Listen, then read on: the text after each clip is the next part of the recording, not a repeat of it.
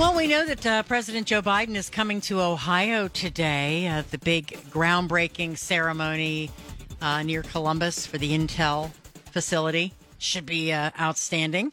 And this guy, I think, is going to be traveling with the president next week. He is on our WHBC Newsline right now. He is our senior White House correspondent for Gray Television, Mr. John Decker. Good morning, John. Hey, good morning to you, Pam. Hope you're doing well today. Yes, you have President Biden coming to Ohio today.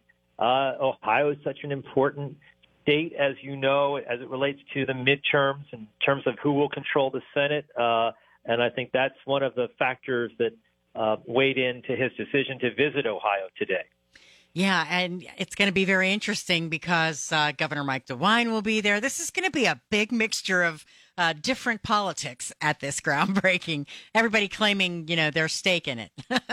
Well, that's right. And Mike DeWine, fresh off an endorsement for his reelection run from former President Trump. Yeah. And that's obviously good for him in terms of uniting elements of the Republican Party regarding his reelection race. But President Biden in Ohio today.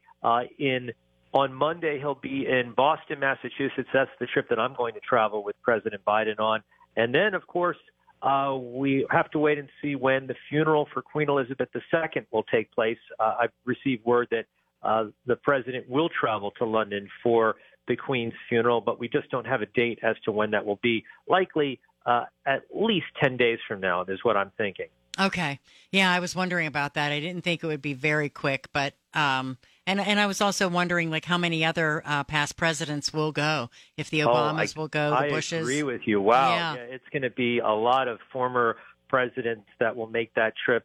Certainly you mentioned the Obamas and George W. and Laura Bush as well. And, we'll see if former President Trump also makes that trip over to London. But you're right. There's going to be former leaders from around the world who will travel to London for this event. And it is an event. It's essentially a once-in-a-lifetime event, given that the Queen served for over 70 years as the monarch of the UK and the Commonwealth. Yeah, pretty amazing.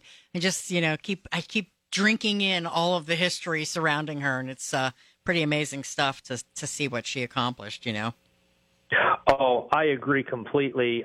You see all the tributes that have come in for her. And, she was really a very remarkable person, in the sense that she put her duty, her country above all else. And the reason I think why so many in America are so focused on the royal family is because of the Queen, and the aura that she maintained for all of those decades. And I think that the Queen was the royal that people paid the most attention to, and for good reason. She really was a special person.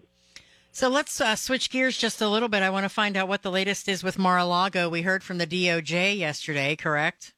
We did. So what the DOJ is now asking Judge Cannon, she's that federal district court judge in Florida who agreed with former President Trump's lawyers that there needs to be a special master, a neutral third party, to look at the material seized at the former president's home in Florida back on August 8th. They've asked Judge Cannon to say, look, we would like to look at the material that we seized that is marked classified. All of the highly classified material, it has markings on it, and we've seen that photograph of that, over 100 documents.